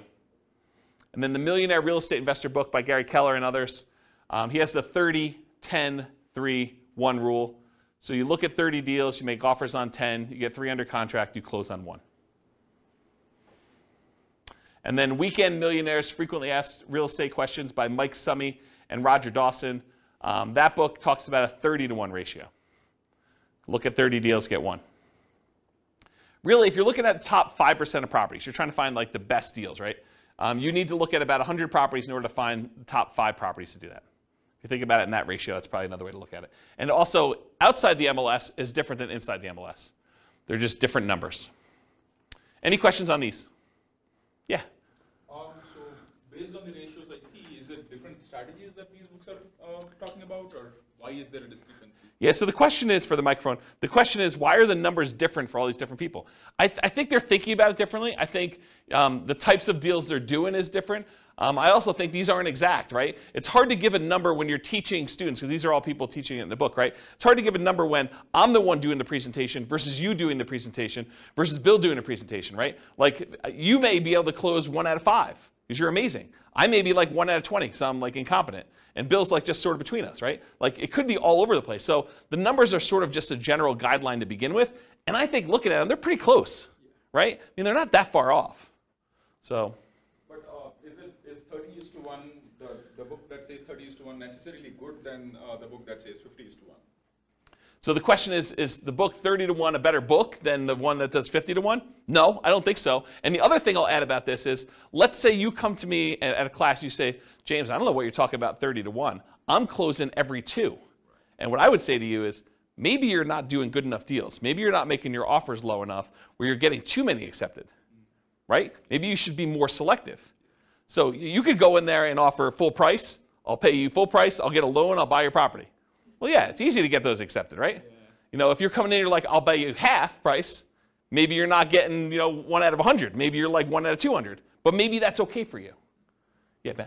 Just a thought too on that. I think when you have a better ratio, maybe you're just doing more targeted marketing so that the leads that you initially get are higher quality leads and make them more expensive too. Yeah. So they're different kind of deals too. Yeah, Ben says, maybe you're doing more targeted marketing where you're doing probate lists or bankruptcy lists or foreclosure lists, and you expect your ratio to be higher or something like that. You expect them to be more motivated, and that's definitely a possibility. Yeah. Because Dolph does like 100-unit commercial, 100-unit apartment complex deals and stuff. Yeah. Yeah, so we're talking about different types of deals in there. Absolutely. I mean, there's lots of variation in this, right? I'm just trying to pull these out of different books to show you at least what some have said.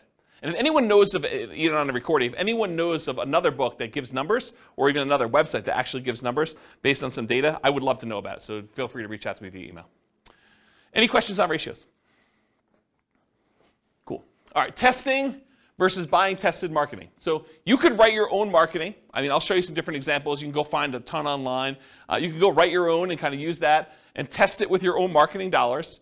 And when you do your test marketing, you're testing the market, who you're mailing to. You're testing the message, which is what you're kind of creating yourself. You're testing the media, how you're getting the message out there. And then you're testing your sales skills. Or you could buy marketing from someone who has 100 students who have sent out 100,000 pieces of mail, and you know that the marketing message is effective and works, and then you eliminate one of the things that you're testing. You're still testing the market, you're still testing the media, and you're still testing your sales skills, but at least now you know that the marketing message is sound, because you bought it from somebody who's had a whole bunch of students test it in a bunch of different areas. Okay, so I personally, once I understood this, I went and I bought rights to use someone else's marketing materials. I did not create my own. I would tweak stuff just a little bit, but for the most part, I was borrowing Richard Roop stuff. I'd pay him a license to do it, and I would actually do it. So do what you want to do. Yeah, Rachel. Do you feel like, compared to when you were doing this, and now the market is differently saturated in terms of wanting to see something unique versus getting 5 postcards that say the same thing? What different people? What is that? So the question is, do I think that compared to when I was doing it very actively versus now, do I think the market is saturated? And I think back when I was doing it, the market was saturated. And you'll see a ton of different examples. And this is just a really small sampling because everything I got, I would stick in a drawer and I'd save because I would keep a marketing swipe file. And so I would look at all the stuff that came, and you'd see people that obviously were subscribing to stuff, but it was less common than you'd imagine. A lot of people would create their own crap, and they'd send out their stuff. And some of it was really good, some of it was really bad, right? And you could sort of see this. And then you also see, when you own properties for a very long period of time, you see longevity. You see the people that are mailing every 3 months and how long they've been in business. And you see the kind of fly-by-night, oh, this person only ever mailed me once sort of thing. And when you have a bunch of properties in the area, you could see multiple copies and see who's marketing where and stuff like that. So I think in certain markets, you're going to find a lot more competition. In other markets, you're going to find a lot less competition. And if you're marketing to do certain things, you're going to find more competition than other things. So I think personally, a lot of fix and flip people out there. There's a lot of marketing to find fix and flip opportunities. It's just saturated market. There's a lot of folks that are willing to do that. There are probably less people willing to do creative financing. Still a bunch, but less, I think. And then there's probably less people doing like luxury houses, as an example. Although I don't own a lot of luxury houses, so maybe there's a ton of marketing on there. But my understanding is that that's a underappreciated, underutilized niche. Okay. As just one example. Does that answer your question? Yeah. Okay, cool. All right, so sample elevator pitch. So, Rachel's out at a cocktail party and someone comes up and says, so Rachel, what do you do? This is what you say to somebody. An example. You could come up with your own, but here's an example of something you might say to somebody to describe what you do. So I'll just kind of read you it. Sometimes people need to sell a house quickly or would rather not wait to have it sold by a real estate agent or for sale by owner. Well, my company helps those people by buying their homes directly, often using private funds. Then we help people, often people who find it challenging to buy a house traditionally, buy the houses from us. Often this involves renting or providing flexible owner financing to the buyers. So that would be an example of an elevator pitch that you might use. Now, if you were trying to raise private money, you might say that same thing, but after where you say my company helps those people by buying their homes directly, often using private funds, you might add in an additional thing about private funds. We help investors who are wanting to have alternatives to the stock market investment where we help them, we would pay them a return on those funds or something like that. So you could add that in there as well. Does that make sense? And adjust this for whatever you're doing in your business. Cool? Okay. All right, so here's a sample business card, and you guys there's lots of different, real estate investor business card variations. The reason I want to show you this one is it has an interesting twist that I've not seen used before. So in the state of Colorado, at least, the raising of private money is technically a licensed activity. You're supposed to have a license in order to borrow, like collect money from someone and give them a note secured by property to do that. So it's technically a licensed activity. And you're not supposed to go out there and actively advertise that you want to pay people a return for their money. That's a no-no. You're not supposed to do that. So the way that I thought about this is I'm supposed to disclose that I'm licensed. So why not use my license disclosure as a kind of sort of backdoor advertisement? So for my business card, the front of the business card looks like a traditional, I buy houses and apartments, private real estate solutions, has my contact information on there, my name, that I'm licensed, professional real estate entrepreneur, has my address, my website, and my email address on there. Nothing surprising about there, and this really kind of grinny photo on there, which people have told me I look a little crazy in that photo, back when I had hair. And then on the back of it, it says, licensing disclosure for private investors looking to earn returns from private real estate notes. So this is my disclosing to them that I have a license and how the license works. And so it says, notice, the company name is a mortgage broker-dealer licensed by Colorado Division of Securities to create notes paying interest secured by a deed of trust on real estate for private individuals seeking those investments. James Orr is a licensed mortgage sales representative for that company. So this was a way to sort of advertise for anyone who is interested in that I am licensed and I do those things. Does that make sense? I've not seen anyone else do that. So I thought it was kind of an interesting way to do it. Any questions on this? I will get a beverage. Okay. And if the creepy photo wasn't enough on the front, it's faint on the back. Yeah, right? It's like my hypnotic stare. Creepy hypnotic stare. Okay, so here's some sample bandit signs. And you've seen these, right? We buy houses cash, fast. I buy houses fast, cash. And these are not you don't usually buy the blank corrugated plastic and then handwrite these on here, although you could. You typically have them printed with the handwritten stuff on there. Then we buy houses, we take over payments, says telephone number. Need to sell your house fast, we buy houses, telephone number, any condition, any situation. And then avoid foreclosure. And you'll see some with black. Most of the time they're black and yellow or red and yellow or red and black, things like that. And I just put the McDonald's one out there because I thought it was funny. I think that's probably Photoshopped. It's probably not real. All right, any questions on bandit signs? Examples? Cool. All right, buying for motivated sellers in hot markets. So avoid the obvious seller like the MLS and for sale signs ads when a market's really, really hot, because often you're going to be outbid by owner occupants on those. If you got 20 offers seen on properties, you can kind of knock your head up against the wall if you want to, but I don't know. Probably do better things with your time. Run ads, send direct mail, do flyers, target niches like high equity, probate, divorce, absentee owners, burned out landlords, etc. And then be willing to spend 3 times as much in marketing to find these deals. It's a premium you pay for buying in a hot market. Network and seek referrals, solve problems. So sellers don't give away equity. They don't give you equity. What do? They trade their equity for solutions to problems. They're not giving you $20,000 or $30,000 or $40,000 in equity. They're saying, hey, look, I got this problem. I need a solution. I'm willing to trade you this equity for a solution to that problem. And then be willing, in some cases, to pay full retail with creative terms. That's one way you can deal with hot markets. And we're sort of coming out of a hot market right now. Fed just raised interest rates again today by 0.75. It's a second or third increase. Is third? Third increase, yeah. So, they're trying to slow down inflation. They're trying to fight inflation. And one of the ways to do that is adjust interest rates, which slows down the real estate market, and a lot of things are tied to the real estate market. All right, any questions on hot markets? Cool. All right, let's talk a little bit about direct mail. I like direct mail. So what are the pros and cons of doing direct mail? So I'll just kind of share some with you. You have a lot of control when you do direct mail. You do a lot of testing. You control when it goes out, how it goes out, all that stuff. Your coverage and reach, you can have really good coverage. You can have really good reach by going long distance. You do stuff local. You can focus on a lot of different things. There's a lot of flexibility. You can put out a large amount. You can put out a small amount. You can put out a small amount all the time, like every day.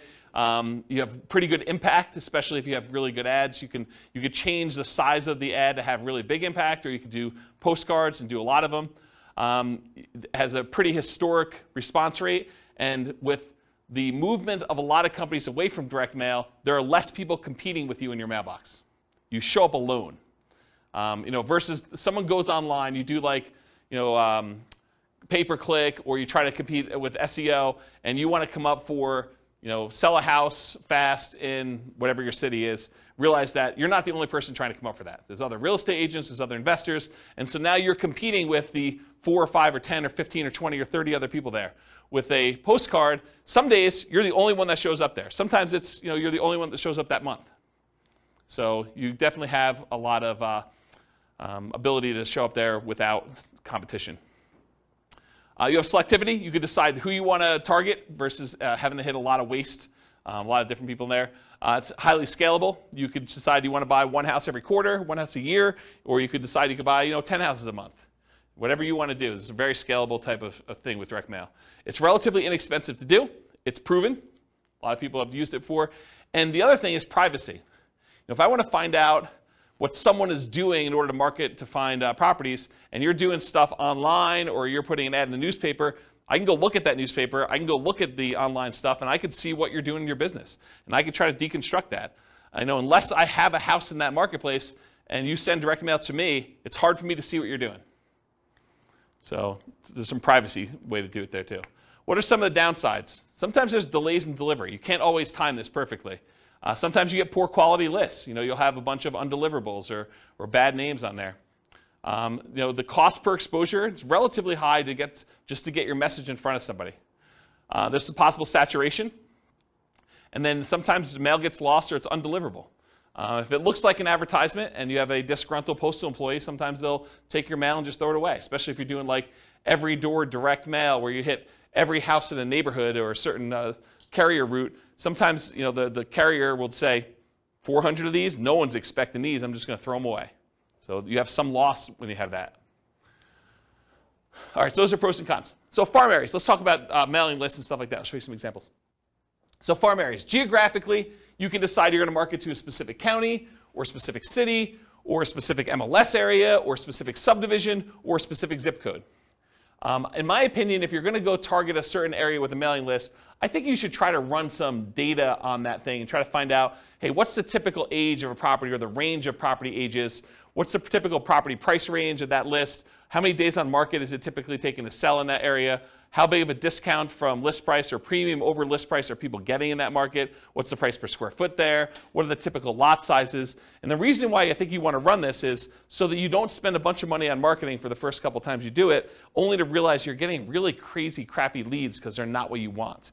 You want to find out what the people you're mailing to, their houses look like from like a data perspective. Your own ones or ones around you, so you can pick geographically. You don't have to do local. You can decide to buy outside another market if you prefer. I was doing a lot of stuff in other markets. So I would do some stuff here, but I finally started doing a lot of marketing to some other cities that I wanted to buy in. Finding deals that fit your criteria based on geographic stuff, and then there are exceptions to every rule, all this stuff. Continuing on with mailing list selection, so you can decide property types. I only want to do detached properties like single-family homes or attached properties, condos and townhomes. I only want to focus on multifamily. I only want to focus on mobile homes or modular homes or manufactured homes. You can pick your price range. You can pick your median price, your average price, your low end, your luxury, whatever you decide you want to focus on from there.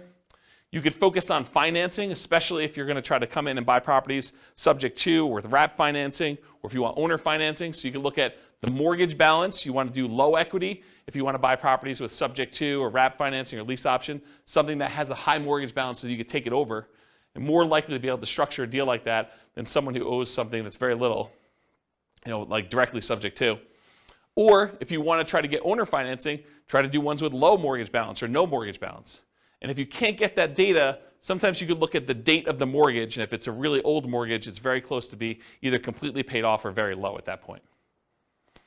Type of loan, FHA or USDA, beware of doing subject to on those, but it could be good for assumption if you're willing to move into property. VA loans or conventional financing, and then if there's a private loan on there, if you're looking to raise private money, you can look for all the different private loans and try to reach out to the private lenders and see if you can get some financing. They've already done it once. So you look at that as your kind of like private money list. Years owned, so you look at the last sale date. The shorter the ownership period, the more likely it is to do a deal like subject to or wrap financing or lease options. The longer the ownership period, the more likely it'll be paid off and you'll be able to do owner financing. There's just general rules. If there's no public data, the last purchase could be prior to the electronic recording of that, and so those are probably paid off. The age of property, newer properties, lower maintenance, lower equity, subject to wrap financing and lease options. Older properties tend to be more fixer-uppers, free and clear, and owner financing. So if you're looking for those lists. And then demographics, the age of the owner. You could find people that are likely to have more equity by looking at age of owner. And then occupancy, whether they're owner occupied, someone's living there, or if it's a landlord, absentee owner, where the tax bill is being sent to an address other than the property address. And it can be either out of town, out of state, or out of country. And then other specialized lists, you can look for vacant properties or probate properties as examples. Probate properties are properties that are owned by heirs, like someone has died and then it's been passed on to the heir. Any questions on this? Oh, I guess there's one more. Size of the list. So if your list is too big, you may want to narrow it down. If your list is too small, you may want to expand out your criteria or just be willing to do less deals. So typically break your list into thirds and mail each third every month and then repeat at the end. So go back to the beginning so that you're mailing everybody once a quarter. You build credibility and consistency by doing that. Repeatedly doing what you say you're going to do and you get referrals. If your list is too large, use a smaller list. If your list is too small, expand. I think I talked about that. Any questions on list criteria before I go into some other stuff? All right, cool. So mailing list sources. So where do you get these lists from? So all the stuff you can get from public record, like property characteristics, loans, age of property, things like that. You can get that from public records, either your local property assessor or title companies or RealList. RealList is what we use here in our local MLS. So if you have access to the MLS, you could download a RealList public record list, or RealQuest, which is, I think, another product by the same company, which is a variation like what they offer. And then other sources of mailing lists: ListSource, Listability, InfoUSA, and Melissa Data. And some companies will specialize in just general characteristics of the property. Some will be able to give you kind of like mail merged lists with other data, like they can combine a property address with other things they know about them, like bankruptcies or foreclosures or income level or things like that, if you want to have things merged together. It'd probably be a whole class on just mailing lists, but that's the idea. And then list hygiene, you're going to mail stuff, you're going to get things returned to you as undeliverable. So you got to do stuff with them. So number one, remove duplicates before you send them out. Use the National Change of Address, the NCOA service, to make sure that if someone moved, you get their updated mailing address. And then remove undeliverables as you get them back so that the next time you mail them, you have less undeliverables. If you really want to, you could go ahead and try to track down where the undeliverables should go. I never bothered to do that. I probably could have had, there's probably a whole business model of you just focusing on the people that they're doing the undeliverables, because I think a lot of investors would just not do anything with the undeliverables, so you could go focus on them if you want to. I personally would just send more mail, but that's me.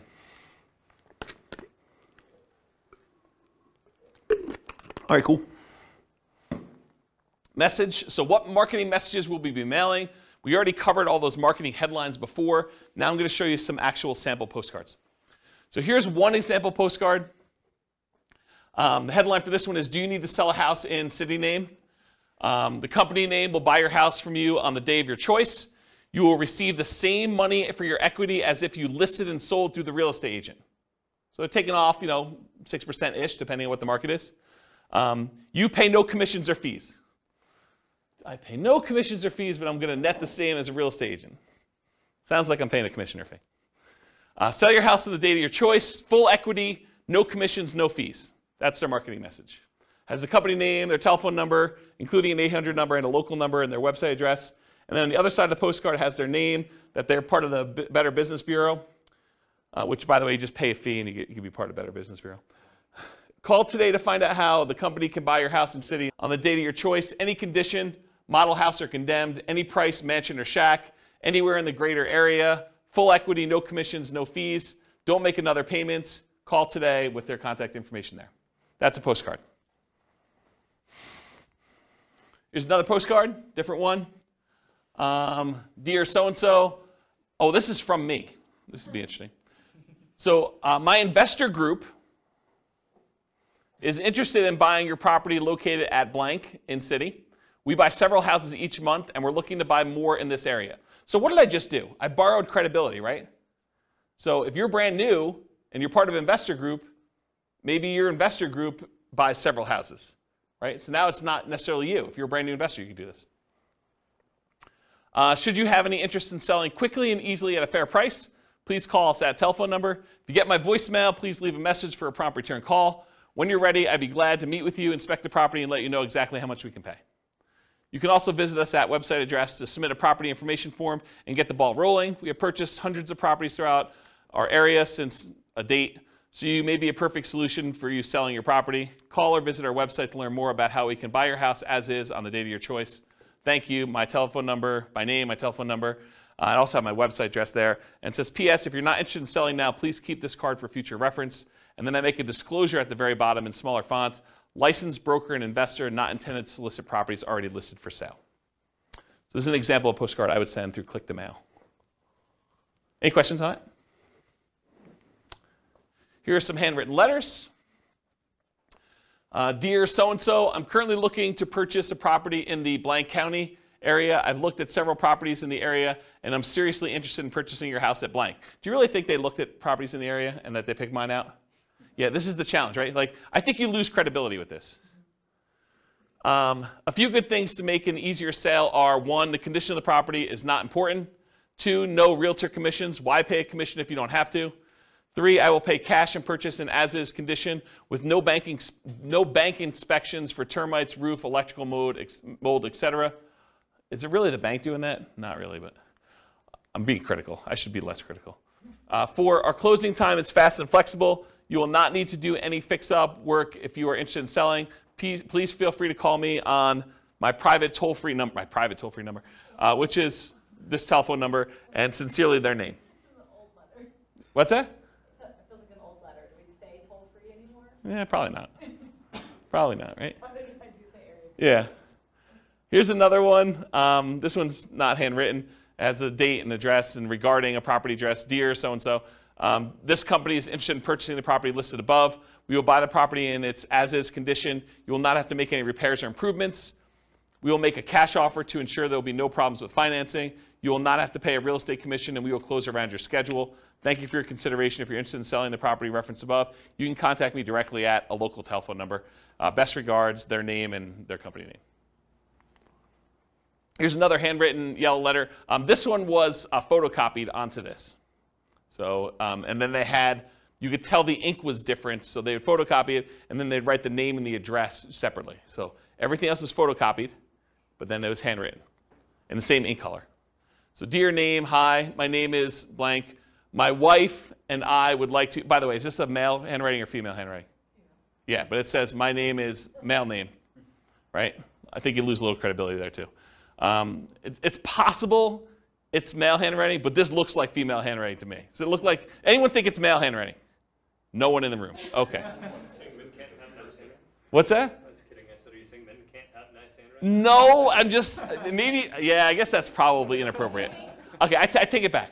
What's that? But do you think it also, people would lose, I think, I've thought about saying my husband and I, but I think as a female I would lose credibility in a lot of. Oh, I don't know about that. And I probably shouldn't touch that one. I don't know. I mean, the world's unfair. It's unfortunate, but maybe. Yeah. Yeah. Please call us at telephone number. They give multiple numbers. They also include their fax number and their email address. Please call. Thanks. And they've got his initials on there. This is a big national chain. This is a version of their letter. It's got the address, dear, certain names. Records indicate that you are, oh, this is actually a really instructive letter. You should really read this one. Records indicate that you're the owner of the property at blank. Are you interested in a cash offer for that property? Our business is buying and selling houses and multiple house packages. We rehab and resell houses, and we sell property to other investors. So they're telling you they buy houses, but they also say, hey, look, if you got more than one, we'll buy all of them, right? They're telling we'll do the package. We rehab and resell them. They're telling you what they're doing, and then we resell them to other investors. Well, that's pretty interesting. We only buy houses at a discount. They're disclosing that up front too, right? But when we buy them, we pay cash. We pay most normal closing costs. We take the house as is. You don't need to do any repairs. And we can close quickly if you want us to. If you're interested in selling and would like a quick cash offer on the house at blank, please call 800 number 7 appointment to see your home. We maintain a very high professional standard. We maintain very high professional standards in the conduct of our business. We believe in making a positive contribution to our community. Please call toll-free number. Excuse me, if you're interested in selling your home, or if you have any questions, thank you for your time to review my letter. Sincerely, their name. P.S. We pay cash and most normal closing costs for properties, and we could pay quickly if you want us to. Are you interested in selling your property at blank? Please call this number. So the P.S., which is the second most read part of the letter, is just another offer. It's basically repeating the offer. That's pretty instructive too. P.P.S., which I guess is the second P.S. in the letter, not ready to sell today, then please keep this letter with the important real estate documents and call us when you're ready. Interesting, right? I thought that one of the things I liked about this one is they're telling you we're looking for a discount. So are they going to get a higher volume of calls or more qualified calls? More qualified, right? Yeah. I bet they paid a lot to have that drawn up too. Yeah, like tested it and professional copywriter sort of thing. Yeah. And this is what's great. Like once you get a copy or a couple copies of these, you can modify it to your own stuff, right? Like don't copy it verbatim, but massage. Kind of use this as a guide and then write your own. Here's another couple postcard samples. Rachel buys houses in city. Unwanted estate, foreclosure, divorce, other bills piling up, had enough landlording, need to get out of town. Any condition, any location, any situation, close in 10 days. Call Rachel at her telephone number here. Problems don't just solve themselves. Call Rachel for a free consultative session. It's not as important why you need the cash as it is that Rachel can get you the cash and reduce your stress in as little as 10 days. And then Rachel buys houses, has their address, any condition, any location, any situation, close in 10 days. Call Rachel at her telephone number. That's another example of a postcard. Here's a couple other handwritten ones. Can you tell this one's like computer generated on the left? Yeah, right? So, dear name, I would like to purchase your property. It's designed to be handwritten-ish. I would like to purchase your property located in city. I'm eager to purchase property in this type of neighborhood and was curious about your house located at blank. Are you interested in selling? Because I'm ready to purchase your property with cash quickly, and you don't need to be concerned with any repairs or inspections, plumbing, roof, termites, etc. I enjoy fixing these things myself. Please understand that I'm not a real estate broker, so we can avoid commissions. Also, I'm prepared to pay all closing costs. So if you're interested in a simple all-cash deal, please call me now at telephone number. Sincerely, their name. And then here's another one. This is actually me. Although it's my partner with the letter. And so this one was photocopied onto a sheet, and then we would write in their address here and their name up here. So everything else was photocopied with black ink onto a yellow legal pad sheet of paper. Basically, we'd go get the legal pads, we'd cut them, we'd pull them out and stick them into the copy machine and just print it right on this. And when we did a white sheet with the thing, we had a yellow sheet underneath it so you could see where the lines would line up, and then we just copied it right onto here, and so that's how this was done. And if you turn this over once it's actually done, you could see where it's real ink versus where it was copied, so you could see that the name and the address was kind of put in there. But everything else was standardized. So it says, dear, whatever her name is, my name is blank, and I'm a real estate investor. I'm currently looking to purchase a property in blank county. I've looked at several homes in the area, and I'm interested in purchasing your property at blank. I'm not a real estate agent and do not intend to use one to purchase a house. Why pay a commission if we don't have to? I'll purchase your property as is conditioned, so if you're interested in selling now or in the near future, please call me at blank. Sincerely, their name. So that was an example. Here's another postcard. Tell me if this one reeks of credibility or it doesn't for you. So, dear blank, last week Tuesday, I was driving around the neighborhood and noticed your property at blank. I did some research in the public records department and noticed that you had owned it for quite some time, and so I was wondering if you had thought about selling. Okay, so first of all, I don't think this guy even lives in this city because I happen to know him. So I don't think he was driving around the neighborhood, and I don't think he did any research in the public records for this property in particular. I think he did a search for all properties that met certain criteria. Anyway, getting back to it. I'm interested in purchasing 2 investment properties in the area. I want to try and talk to you personally, but was not able to find your phone number. When I buy your properties, there are no fees or commissions. In fact, I'm willing to pay all of your closing costs. That would mean thousands of dollars in savings to you. Additionally, if there are tenants, I could buy it when they're with them there, so you won't have to worry about you having them move out. I did not want to miss your call, so I took the time to record a message. I didn't want to miss your call. So I took the time to record a message about my offer to buy your property. Please call this toll-free number with an extension. You can call 24 hours a day, 7 days a week. Look forward to hearing from you soon. What do you think? Do you like the other ones better? This is the front. Urgent notice. Please just turn this card over for my very important message about your property at blank. All right, here's another one. Oh, this is me. Let's see if I can critique myself. All right, my company's interested in buying your property at blank in city. As a professional house buyer, I look to buy several houses each month, especially in this area, and since we use a long-term approach, we can usually offer you top dollar and close whenever you want.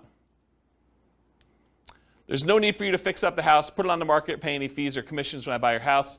If you have any interest in selling now or in the future, please call me direct at blank. You can also learn more about how we can buy your house quickly and easily by listening to a 24-hour recorded message at blank or visiting a website address. Even though I'm a licensed real estate agent, my only reason for writing you is to buy your house, not list it.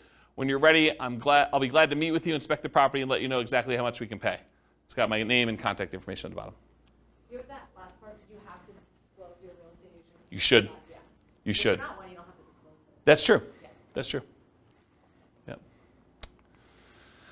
Another one you probably have heard of before. So this one says, we buy houses, problem, rent houses, repair problems, inheritances, vacant houses. And then the other side, the no problem way to sell your house. We pay cash. We can close fast. Foreclosure solutions, any condition, any location. Inheritances, vacant houses, rent houses. The company name will buy your house now just the way it is. Call toll-free number and has the address and everything on there. I just want to show you what an envelope looked like. It's just handwritten like that.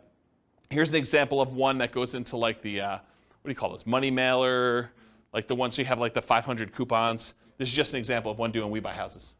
So wanting to sell now, facing foreclosure, one more, owe more than it's worth, bad tenants, major repairs, divorce, relocating. It's okay, We Buy House, any condition. It has a telephone number and some stuff on there.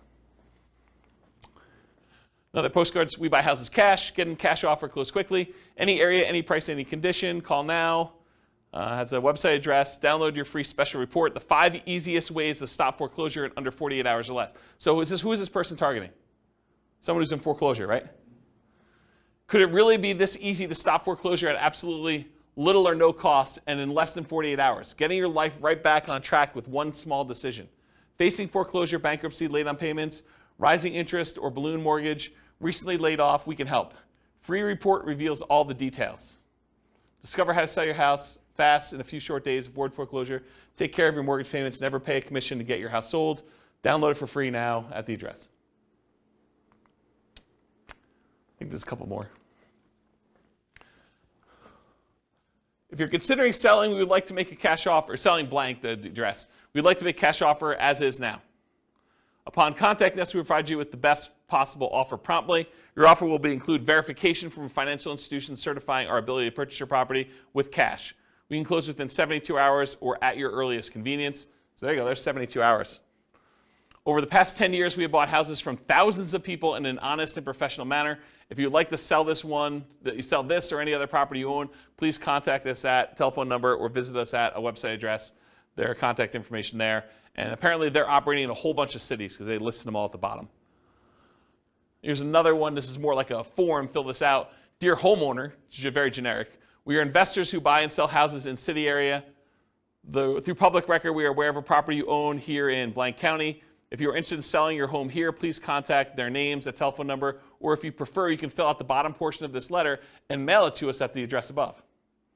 We guarantee you an offer and we will be in contact with you as soon as we receive the information listed at the bottom. We are looking forward to doing business with you and hope to hear from you soon. And it's basically, yeah, I want to sell my property. I'm asking blank. It's occupied or it's vacant. Beds, baths, square footage, pool, lot size. Why are you selling? Does property need repairs? Is there a mortgage? Are payments current? And then your contact information. And then it says we'll inspect the property from the exterior and call you shortly with an offer. Interesting approach. Slightly different one. Do you want to sell your blank property? And they highlighted it. I buy houses, land, commercial property, and mortgages in the city name and surrounding areas. I will buy property in any condition. I could pay cash, which is bolded. If you prefer to have an investment with a high rate of return and tax advantages, we will make payments. Wow, that's interesting. Should you not live in the blank area, everything can be handled through the mail, no need to return. My attorney will prepare the agreements and overnight them to you for you to approve. Call telephone number today. P.S. Please file for future reference if not interested at this time. Interesting one, huh? All right, so those are the examples for that. So media, for doing direct mail, it could be postcards, could be letters, could be offers or contracts.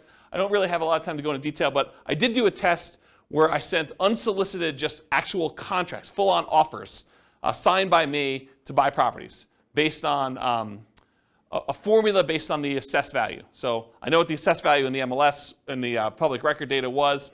I had a formula where I knew approximately what those typically are, and I made an offer based on that assessed value straight up. So they could have literally returned it signed. No one actually took me up on the offer. A bunch of people called back. I don't think we ended up closing it, but it was a relatively small test. I just kept doing postcards. It was a lot easier.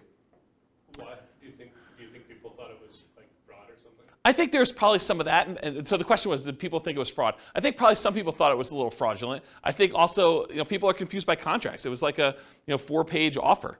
And they're like, what is this? What am I doing here? And so I think, this is like the 1-step versus 2-step example. That was 1 step in it, right? I'm sending you an offer. And I think most of the time it works better to do 2 steps. Just warm them up to the idea.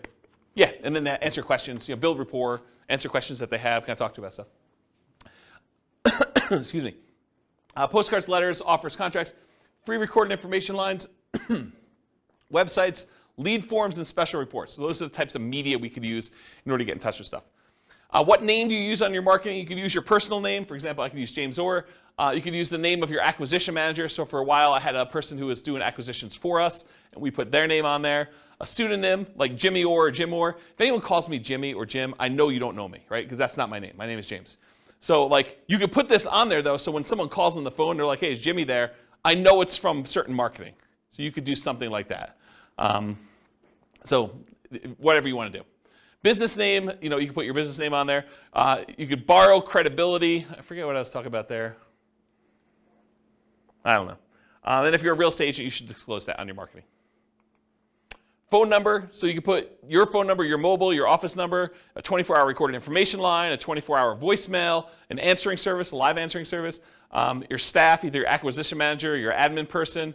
Other considerations, should you use a local number or long distance number? Should you put a toll-free number on there? Should you use an extension or not an extension? Should you include a fax number or not? All the considerations to kind of think about for this. For the website and email address on there, so if you can go get a custom domain name, for example, I think for a while we were using wecanbuyquick.com. I think I own it, but I don't think it's up because I'm sort of not acquiring properties right now. But We Could Buy Quick, I think, was ours. That's an example of a custom domain name.